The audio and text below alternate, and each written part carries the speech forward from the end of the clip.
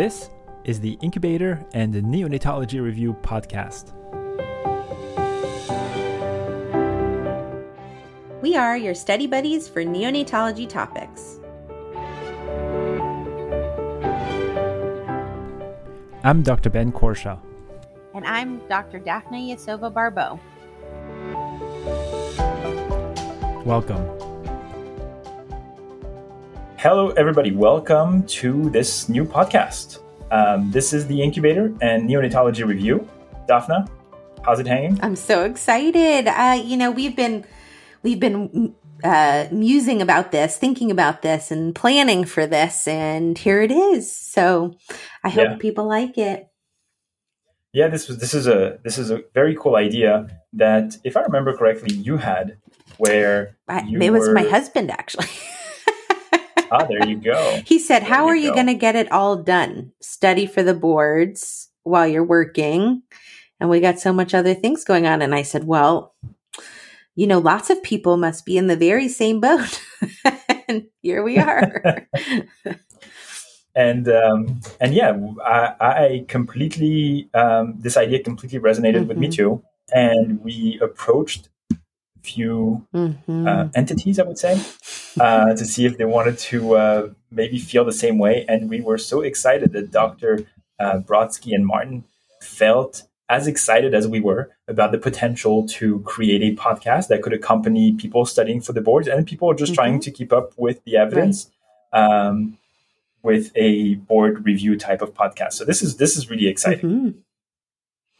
For the people who are not aware of our board status, so we were both working in the same practice last year. We were both registered for the boards, and COVID hit, and then our hospital contract was up, and we were looking for new jobs and being recruited here and there. It was very, very, very chaotic. Yeah, it was an overwhelming time.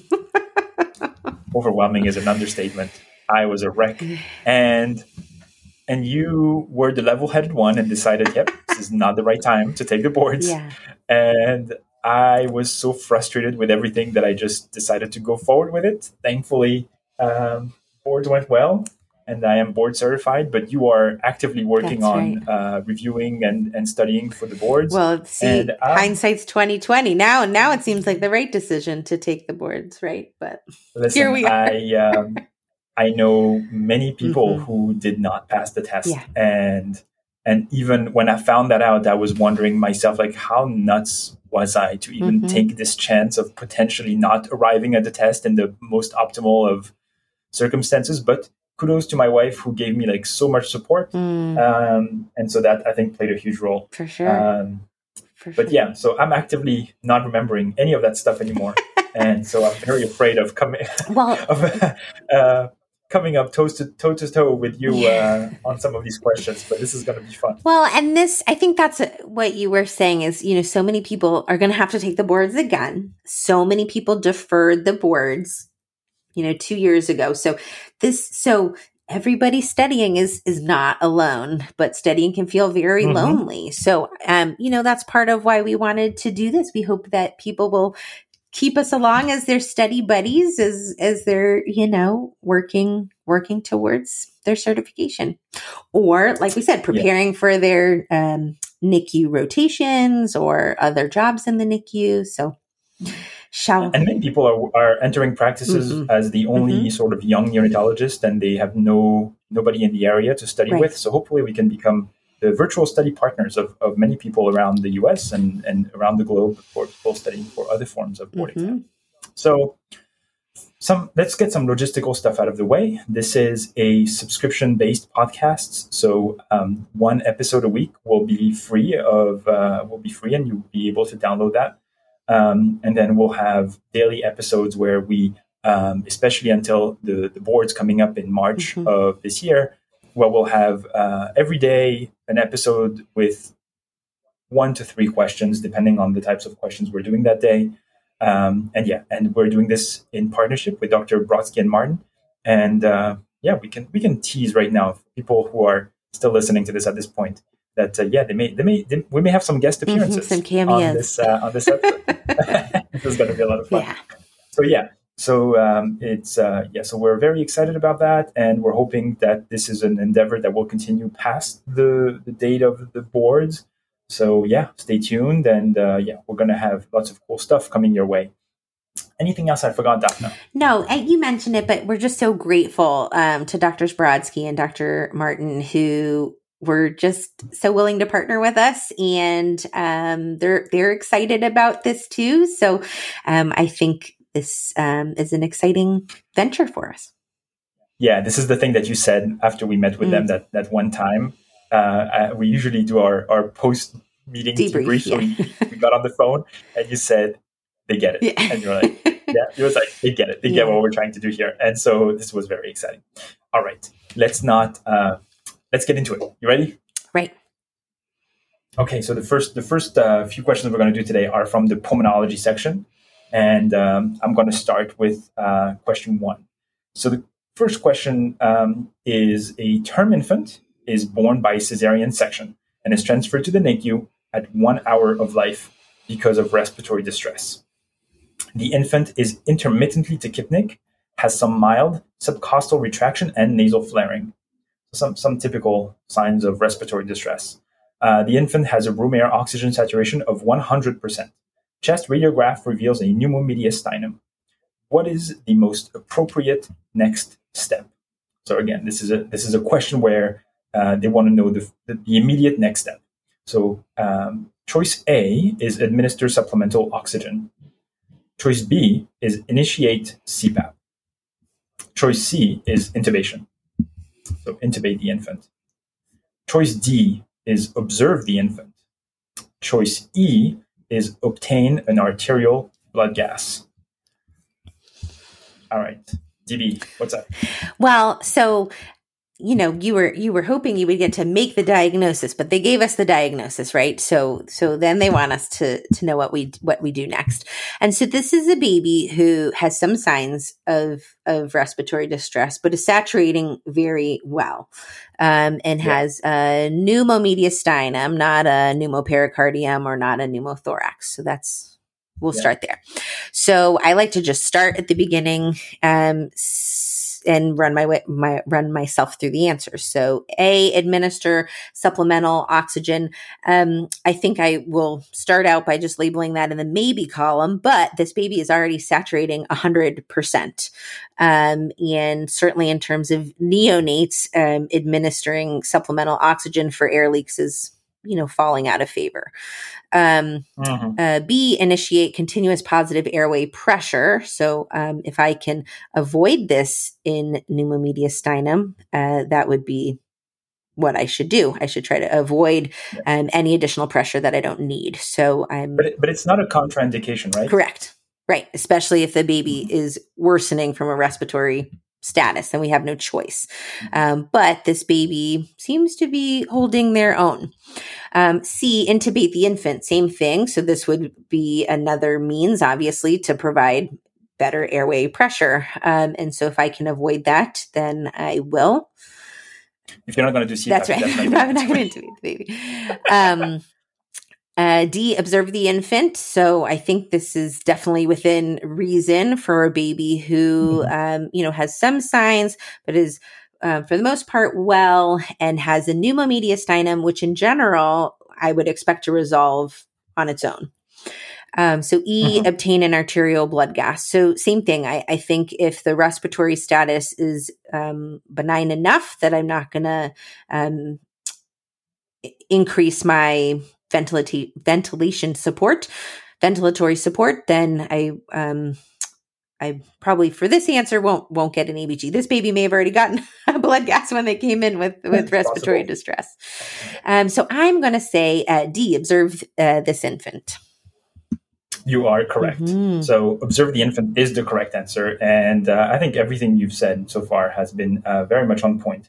Pneumomediastinum usually does not lead to significant clinical symptoms. And I think this is where this question could be a bit tricky, right? I mean, you have a baby that's tachypnic, that has mild subcostal retraction, that shows nasal flaring.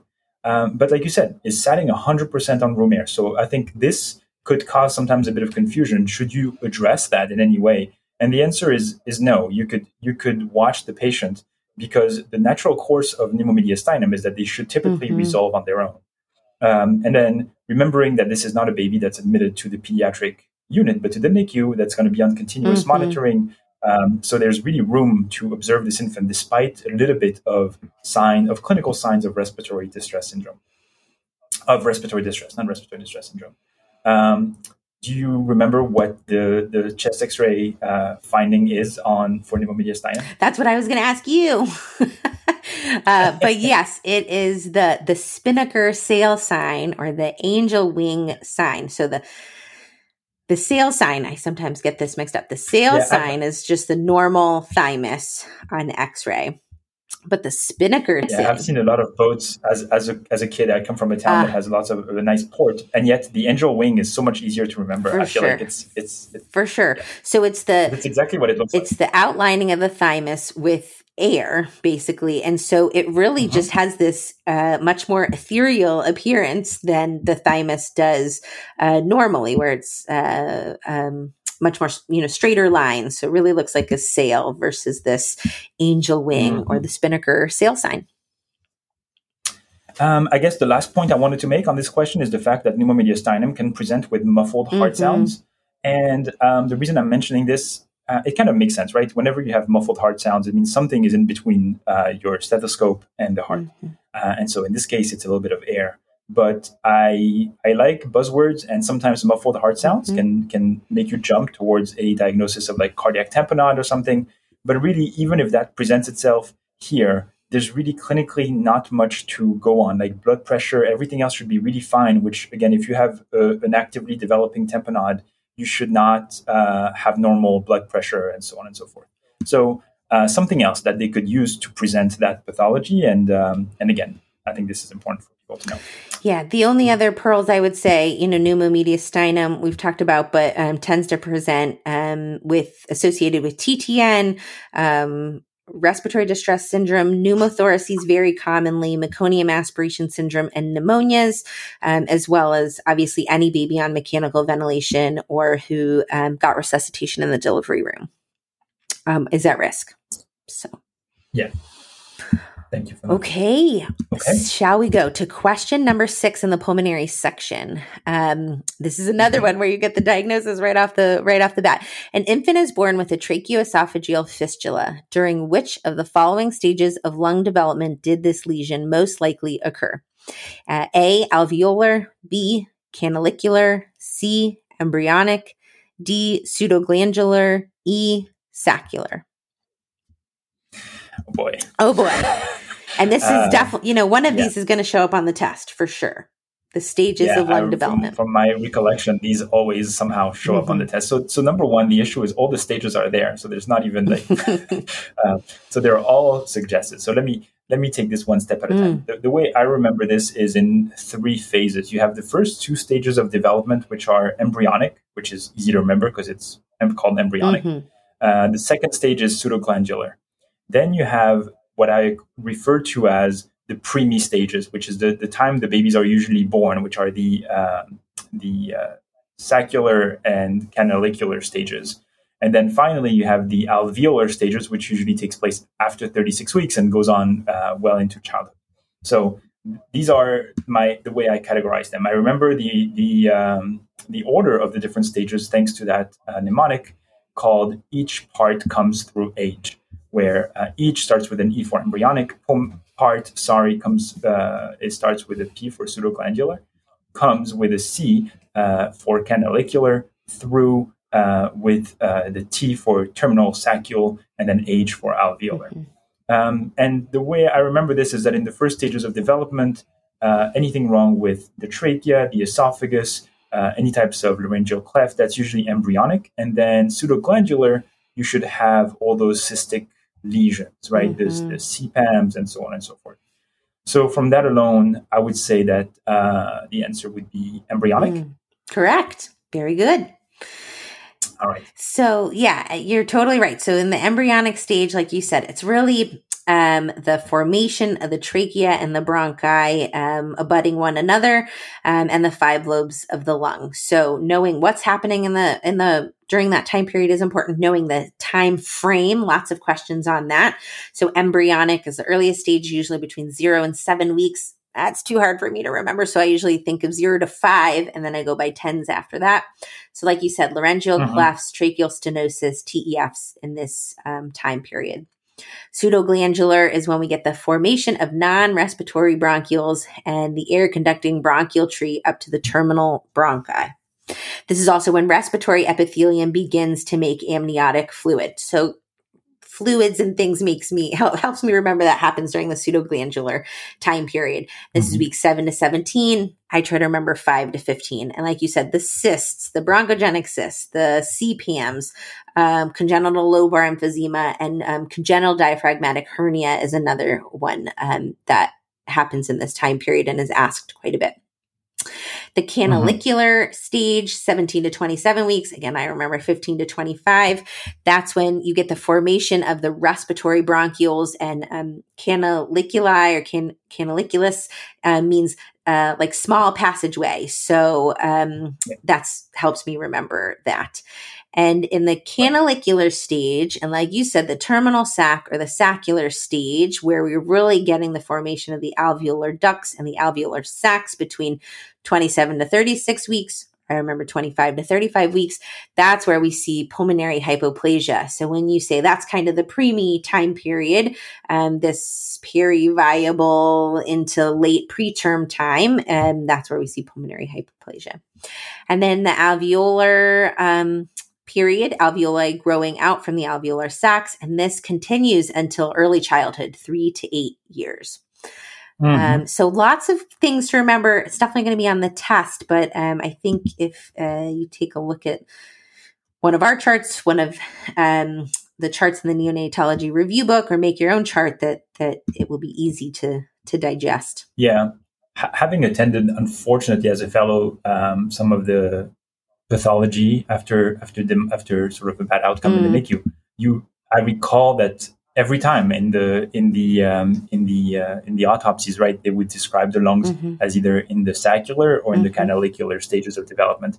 You would never see lungs in the embryonic or pseudoglandular. So that's why I sort of remember that range as like, this is where those babies tend to be delivered early.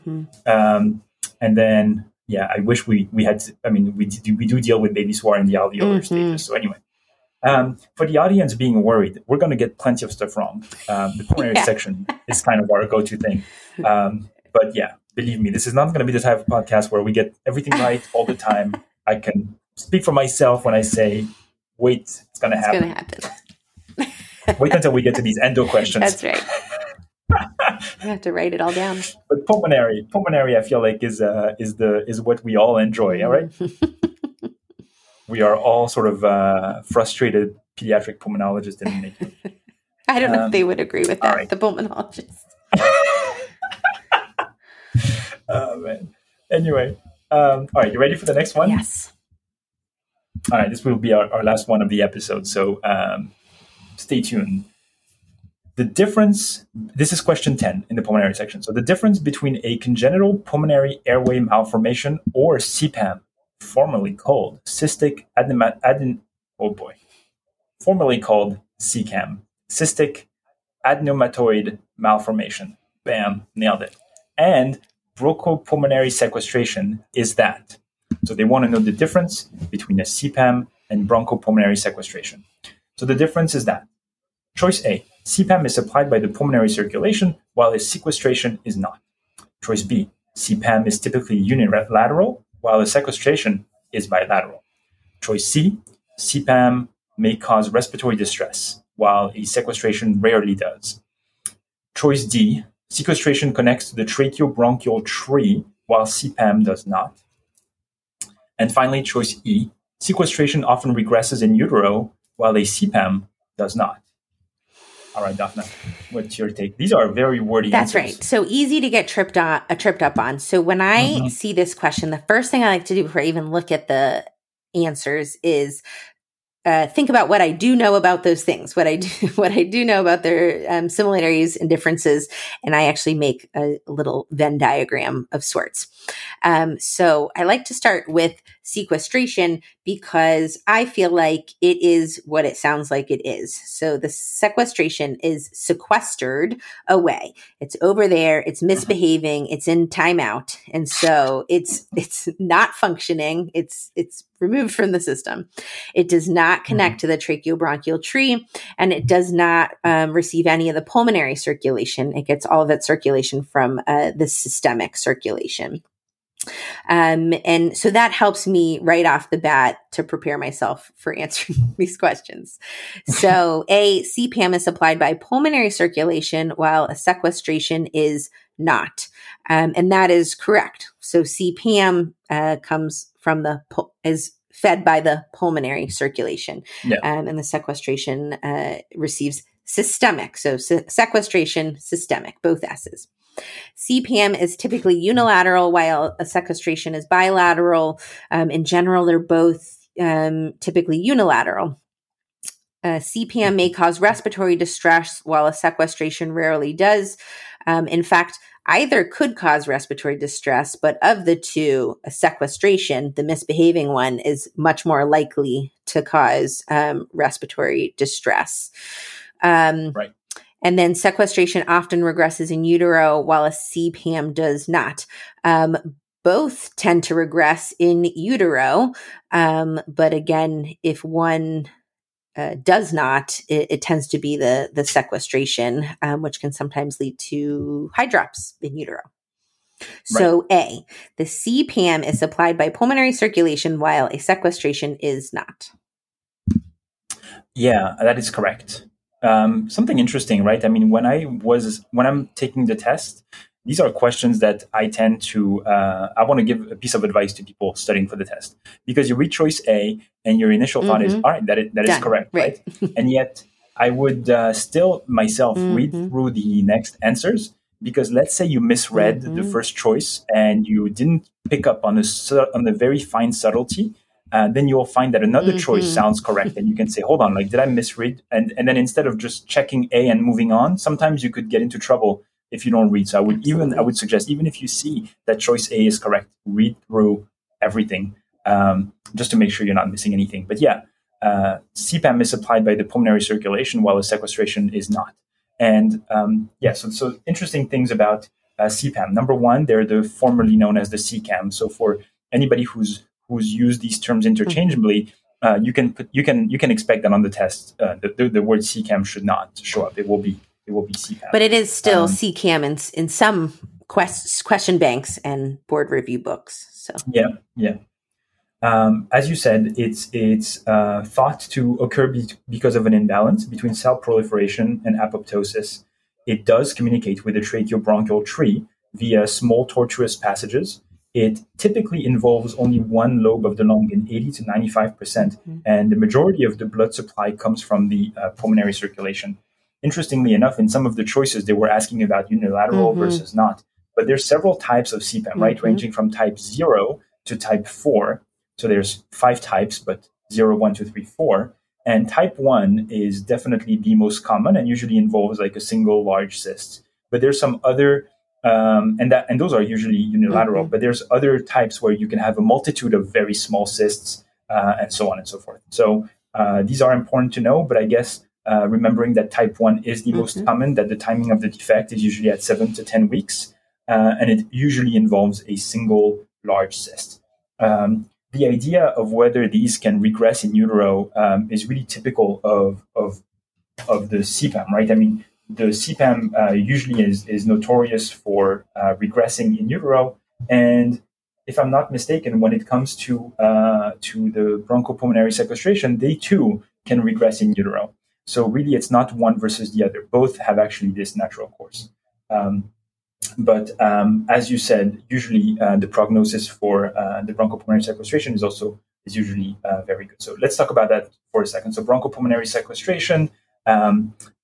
Like you said, it's really non-functioning pulmonary tissue that does not communicate with the tracheobronchial tree, and receives vascular supply from anomalous systemic vessel, right? So that's something that I think is interesting too, because that could fall on the test where the blood supply comes from the pulmonary circulation in CPAM. You said P, CPAM, pulmonary circulation, and sequestration, S, systemic. I think that was very helpful.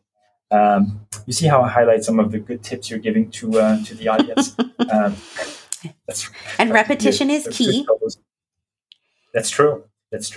And so bronchopulmonary sequestration that's pretty much it. I mean, sometimes they could develop hydrops, but fetal surgery has been considered in those cases, and usually nothing else. The one that's interesting, I guess, that's not really mentioned here is that those entities are usually put in comparison with others like bronchogenic cyst, and I feel like the bronchogenic cyst is a bit different, and it's important to mention it too, where it's really resulting from an anomalous budding of the foregut, and it creates this cystic mass that can be air-filled and that can communicate with the airway and can usually enlarge and get really bigger in size, and that could cause significant problems. And if it doesn't really communicate with the airway and it doesn't really increase in size, then it can cause some minor / moderate symptoms in the second decade of life, like coughing, wheezing, recurrent pneumonias. But it's when it connects to the airway, as we said, that you could have this rapid enlargement immediately after birth, and they have to be resected surgically. Anything else that I forgot? No, I think those are the biggies. If we see a bronchogenic cyst on an X-ray and compared to the other two, it tends to be more midline. It tends to be higher in the respiratory tree since it comes from the bronchi. But I think these are a good way to distinguish between these lesions. Agreed. Okay, well, that's it for episode 1. For the people who have subscribed to the podcast, we'll see you tomorrow. And for everyone else, we'll see you next week. Thank you, Daphna. That was fun. Thank you. It was fun. I hope that we'll get some feedback from the community. That sounds like a plan. Take care. Bye. Thank you for listening to this episode of the Incubator and Neonatology Review podcast. If you like our show, please leave us a review on Apple Podcast or Spotify. We would love to hear from you, so please feel free to reach out to Daphna and I via email by sending your messages to nicupodcast@gmail.com. You can also message the show on Twitter @NICUPodcast. Thanks again for listening, and see you next time. This podcast is intended to be purely for entertainment and informational purposes and should not be construed as medical advice. If you have any medical concerns, please see your primary care practitioner. Thank you.